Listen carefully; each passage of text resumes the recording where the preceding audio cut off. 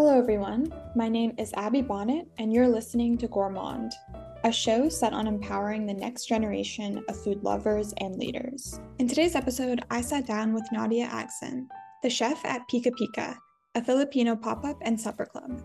We discussed her career as a chef, her approach to sustainability, how she uses her dishes as a mode of storytelling, and so much more. So let's dig in. Welcome to Gourmand, Nadia. It's so great to have you on the show. Thanks for having me. Of course. So I always like to start by hearing about our guest's background. So can you tell me a little bit about where you grew up and how your childhood influences your interest in food today? Yeah, definitely. So I was born in Seattle, but I moved to Hawaii when I was 9 years old. I guess like the experiences that I had with the grandparents on both sides of my family that really kind of like shaped the type of food that I cook. A lot of those memories were when I was younger and living in Seattle and kind of living with both sets of my grandparents. And then I moved to Hawaii and spent basically my entire life there until about 6 years ago, 7 years ago, when I moved to New York. Did all of my formal education there. But my mom is from the Philippines and my dad is from Kuwait.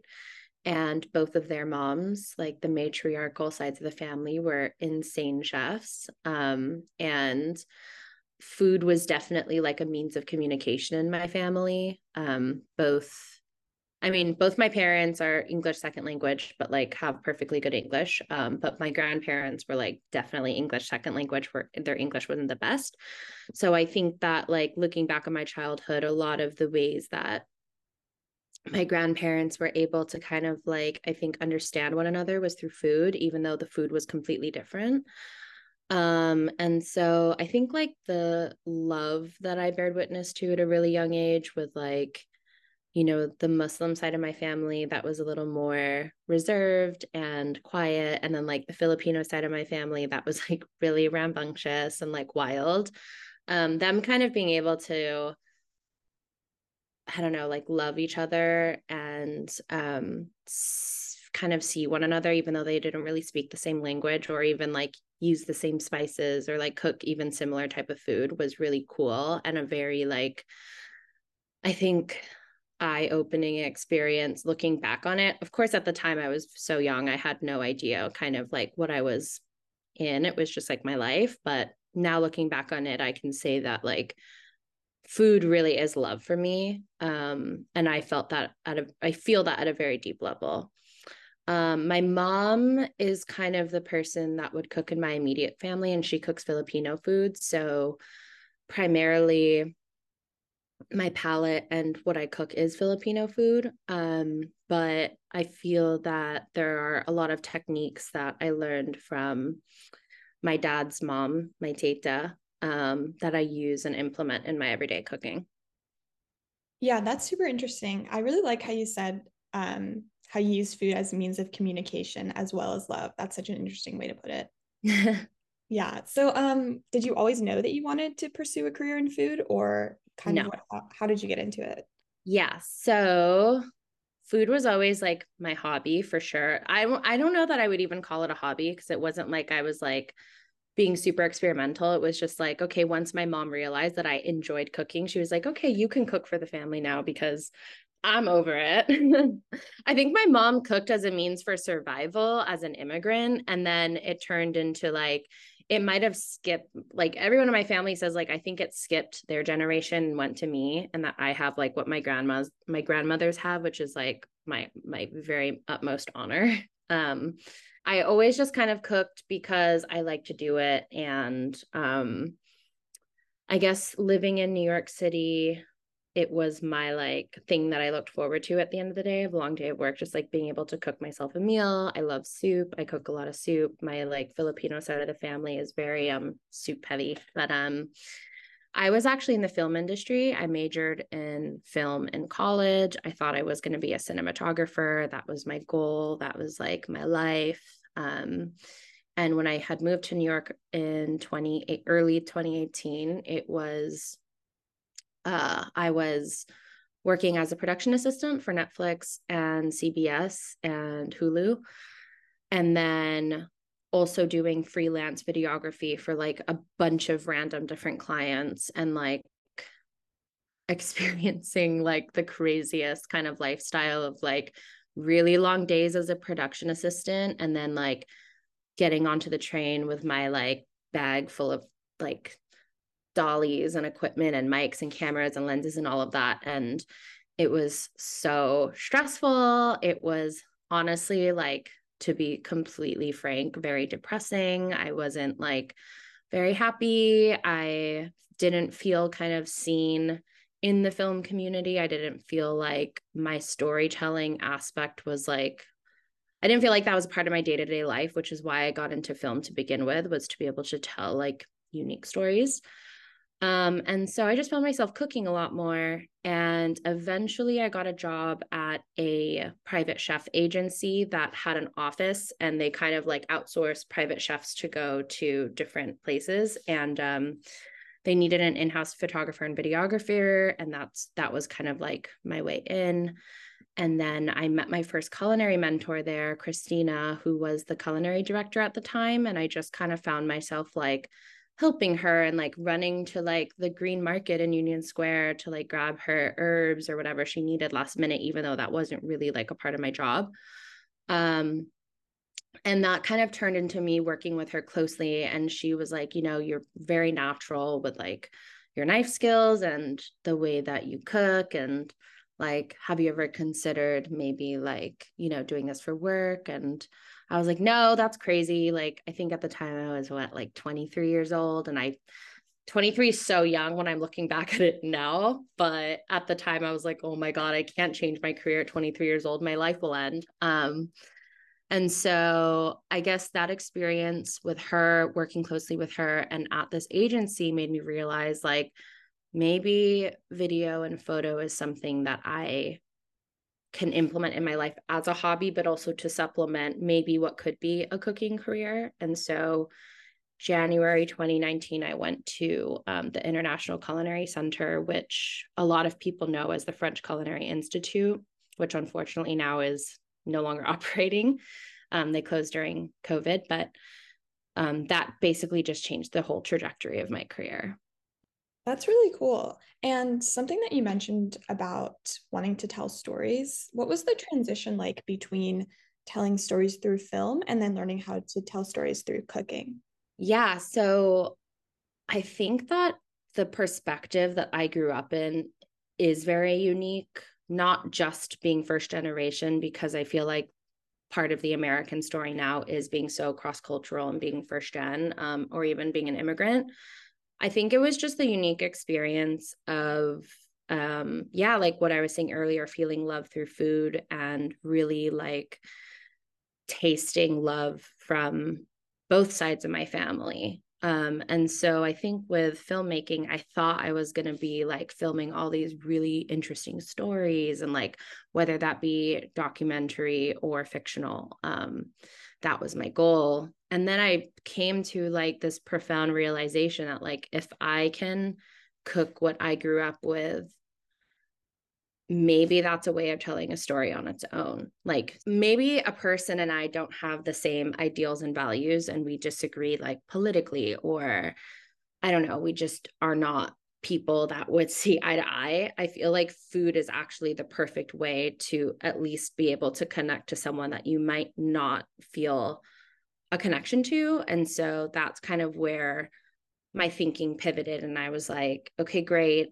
Like, if I can cook the food that, you know, I was raised in and surrounded by for the masses, I might be able to tell a unique story in that way.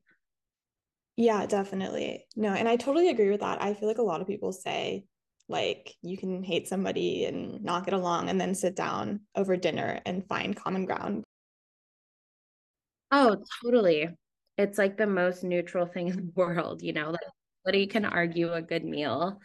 I think one of the greatest storytellers of our lifetime is Anthony Bourdain, and he was obviously able to do it so with such certainty and with such a clear vision of let me get to know people regardless of who they are, where they're from, what they believe in, and make the masses kind of understand where they're coming from by a means of food, which is really cool.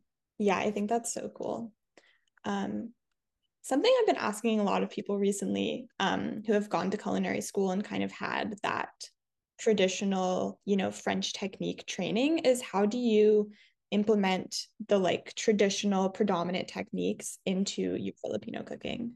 Yeah, I would say like the most valuable thing I got from culinary school wasn't necessarily like how to make French food because it is like the French Culinary Institute. And anyone that's gone to culinary school knows that international cuisine is not the forte of culinary school. And there is going to come a time where like you're an Indian person cooking curry at one of these schools and you're like, this is not how you cook curry. Or like in my case, I think we cooked like chicken adobo one week and I was like, hell no, like this is just not it.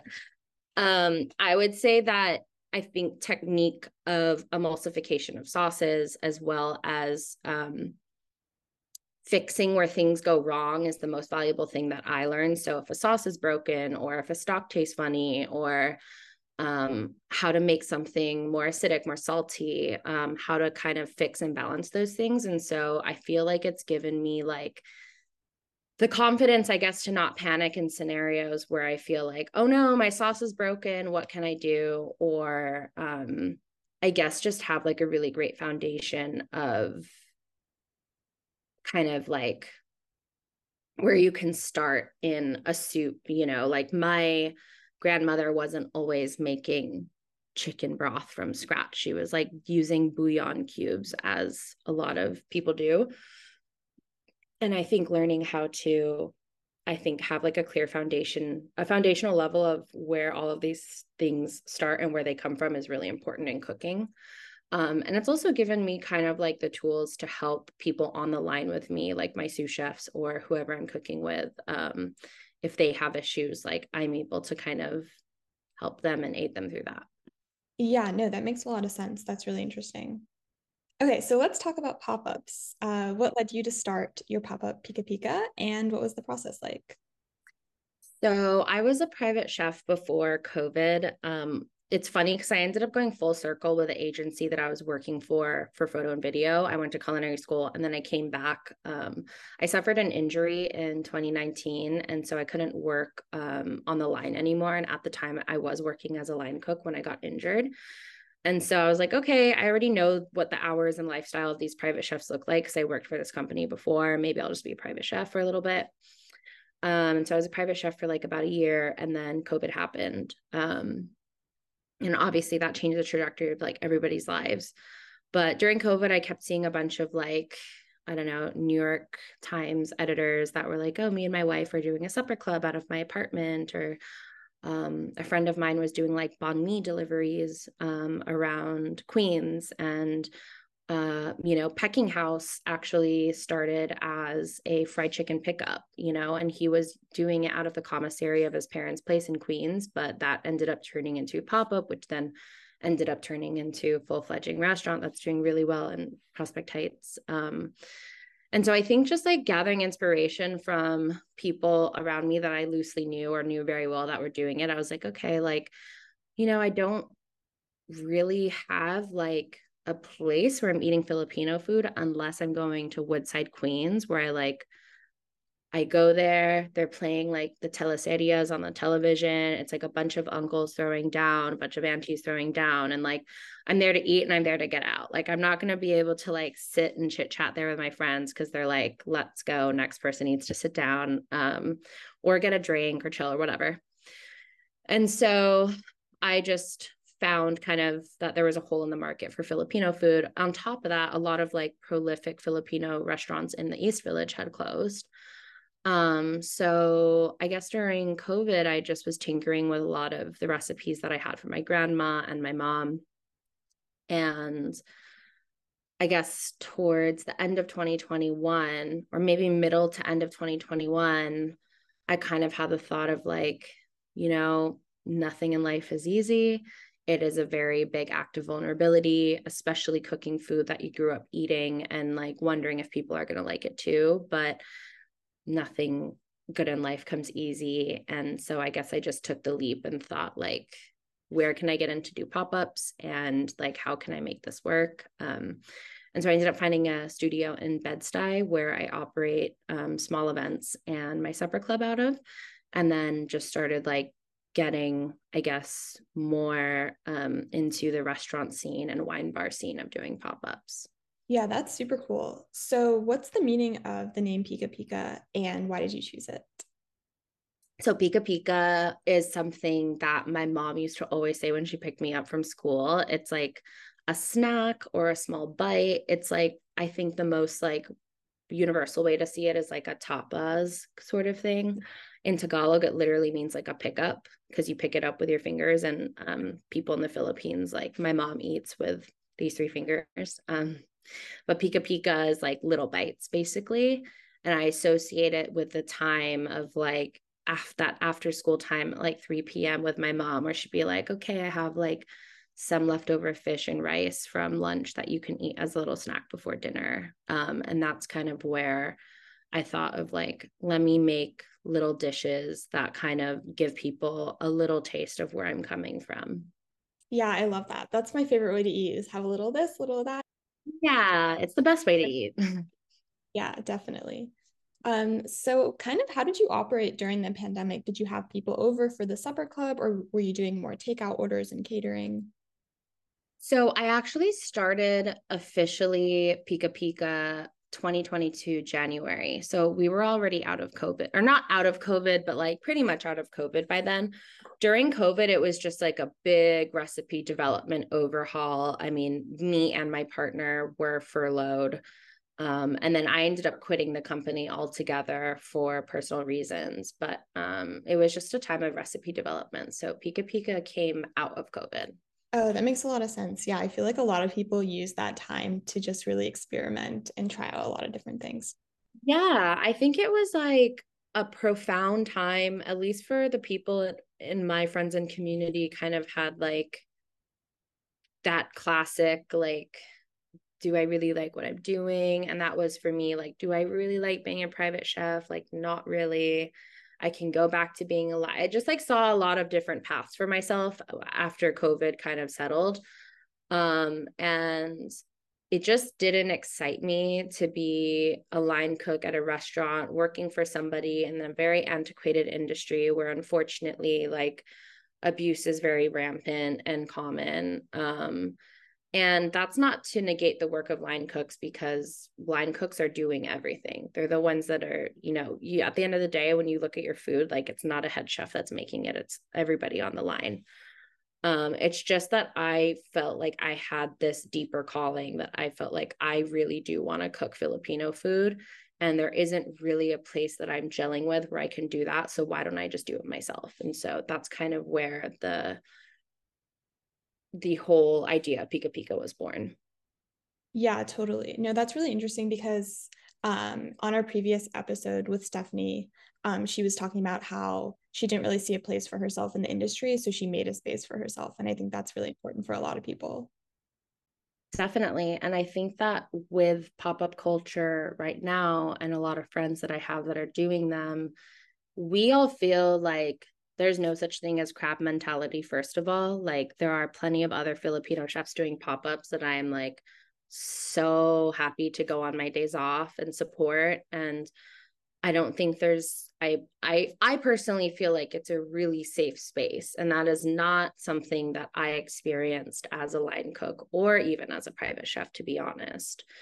And for that I'm really grateful I took the leap, because now I feel like I get to cook what I love, I get to cook with people that I love and trust, and I get to kind of, I guess, foster a community around what I do to understand that like abuse is not normal. And if you love cooking and that's what makes you happy, you should be happy while you're doing it. Yes, it's stressful. And yes, it can be like really, physically exhausting and mentally exhausting, but at its core, it should be a happy thing if that's what you love to do.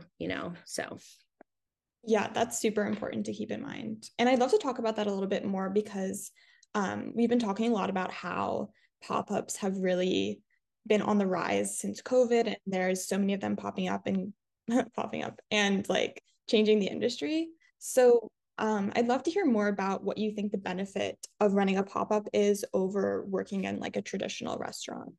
yeah, I mean, I guess just to touch back on those points that I was just mentioning, I think, first of all, people that are born within the restaurant industry in New York City, I feel, I don't want to say all of them, but there is this very antiquated structure of hierarchy in a restaurant, and things are kind of looked at from top down as opposed to linearly.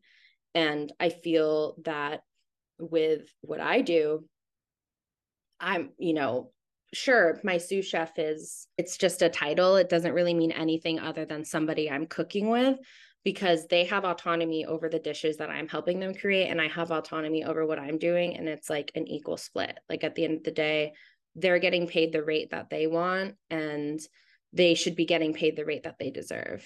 And I just think that aside from, I think, this new kind of way of looking at food, it's also like cost wise as a chef, obviously, it's so much easier to pop up in somebody else's space because you're not paying for rent, you're not paying for electricity, you're not paying for just kind of the overhaul of front of house and porter. And well, I guess in my case, I actually do pay for the porters typically when I do pop up. But anyway, that's beside the point.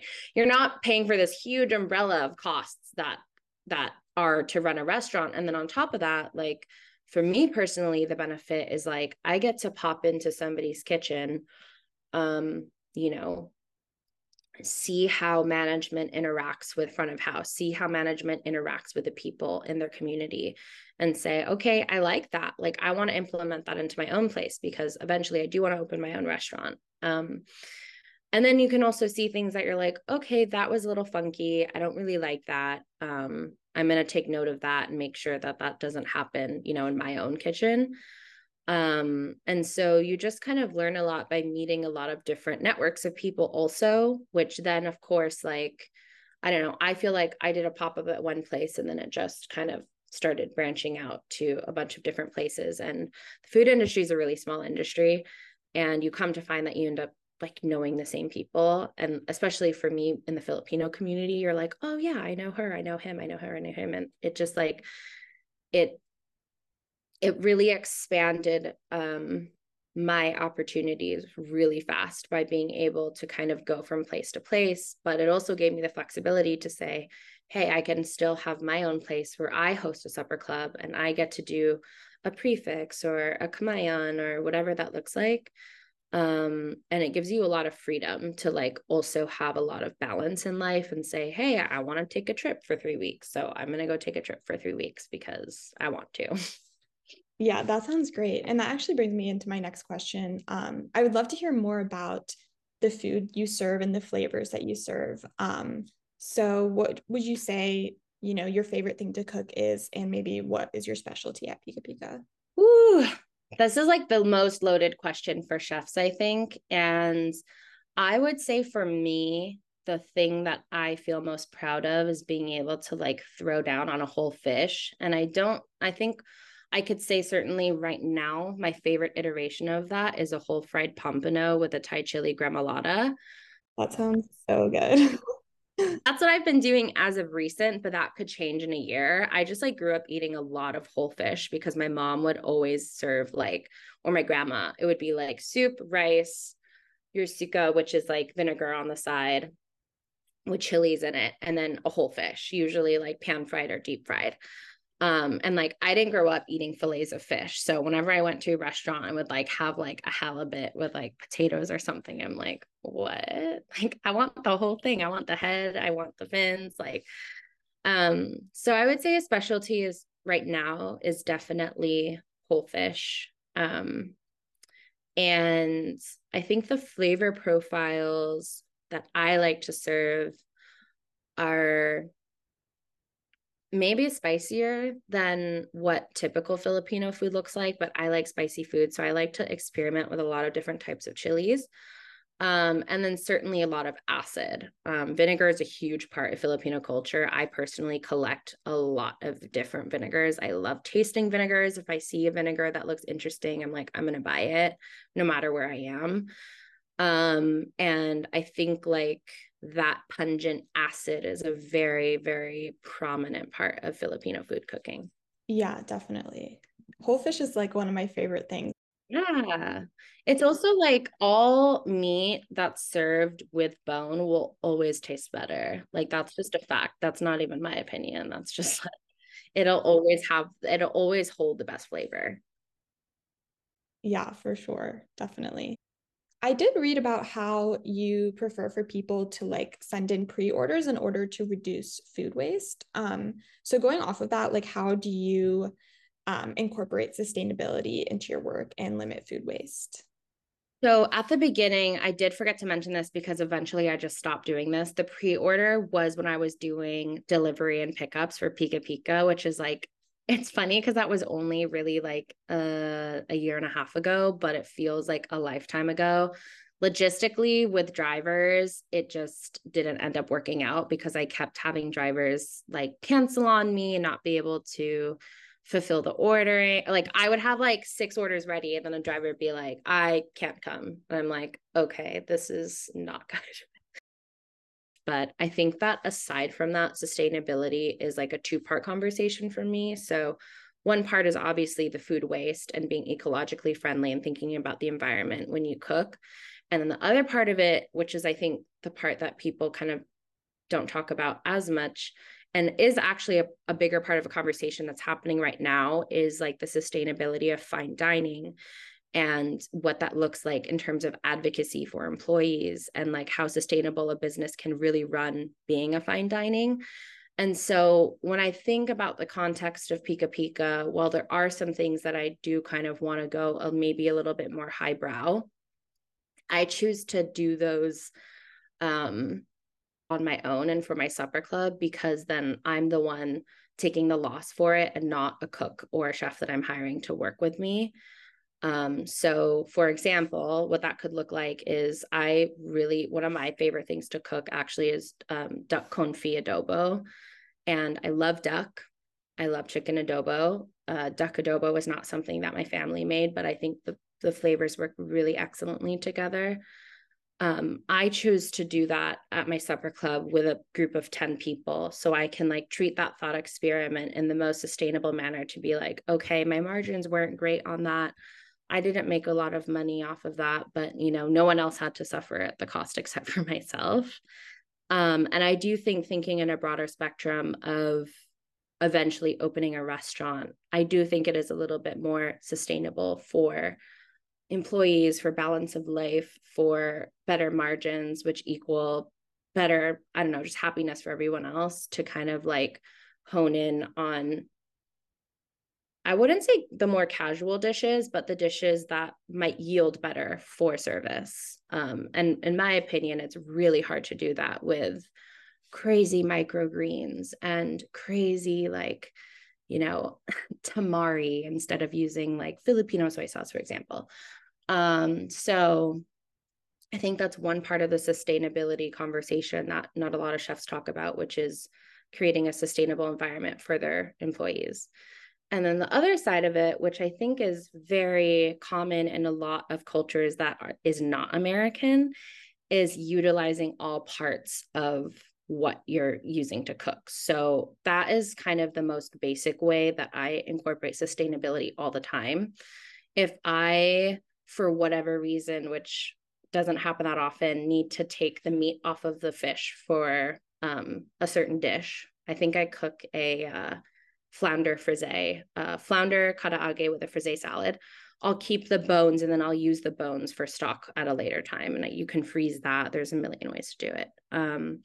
If I'm cooking shrimp and I need to peel the shrimp shells off, I keep the shrimp shells and then I dehydrate them and I turn it into a powder and then I use that powder at a later time.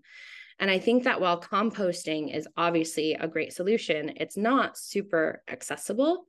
And a lot of restaurants will tell you that they can't compost because it's expensive and you have to get certain machinery in order to do it. I know people who have fundraised to get the proper, I guess, I don't know deeply.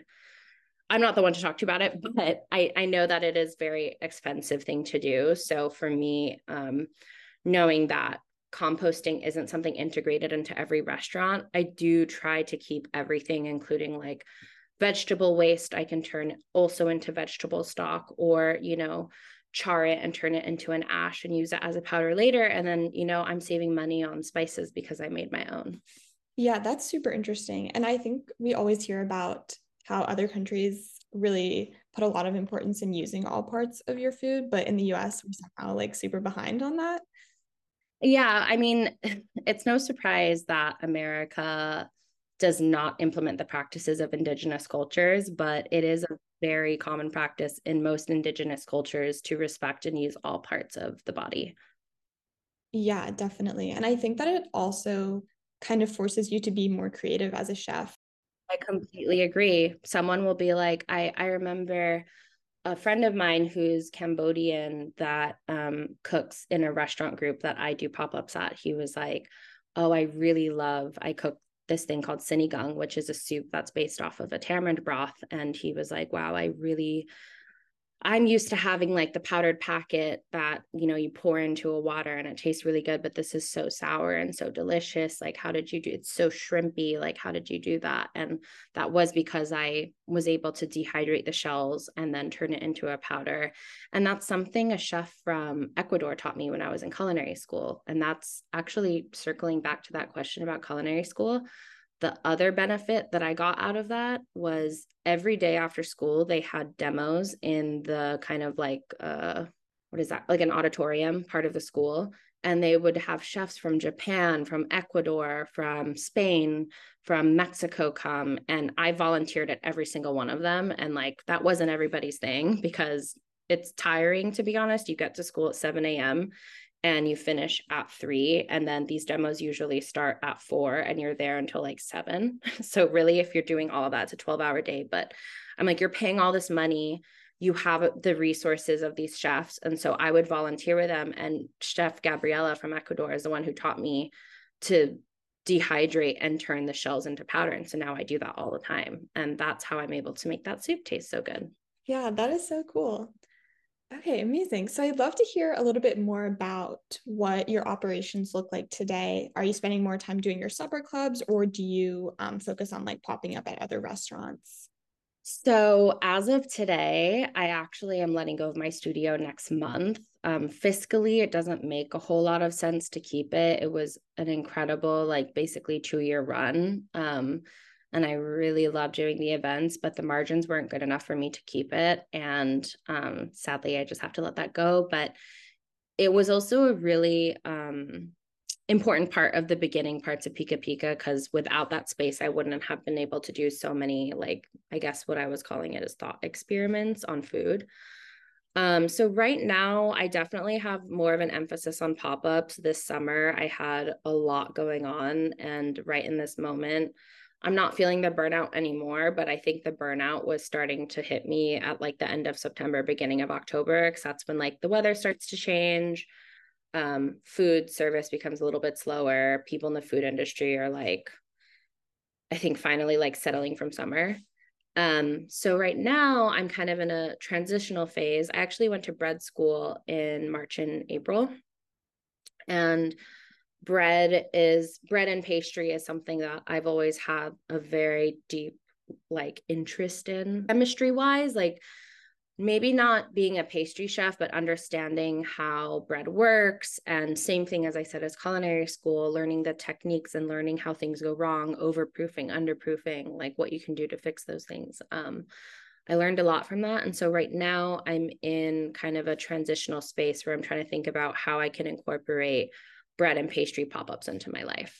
That's super cool. That, yeah, that brings me to my next question is like, what's next for Pika Pika in the future?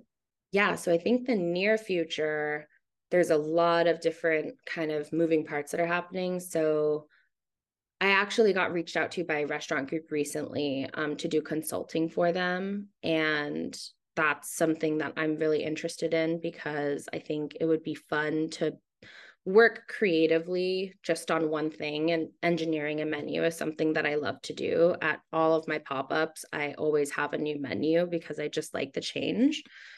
So that's kind of one part of, I wouldn't say Pika Pika specific, but just in my life. But then the other part of that is I do think hopefully I will be able to find a space where I can have bread and savory pastries, which is something that I do want to try and specialize in, just because I feel like there's a lack of savory pastries in the world. And I grew up eating like Japanese and Chinese pastries back home in Hawaii, which are typically like with ham or cheese or Chinese sausage. And so I'm trying to figure out where I can do that and what that space will look like. And then, future speaking, I am hoping within the next 2 years that I would have my own bistro, and it will be Filipino Pan Asian food. So that's kind of like far future thinking, but near future thinking.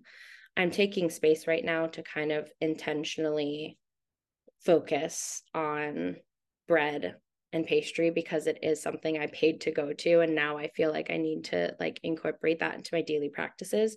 And you can't really do that with dinner service. So I'm trying to figure out what that would look like pop-up wise if I were to do bread and pastries.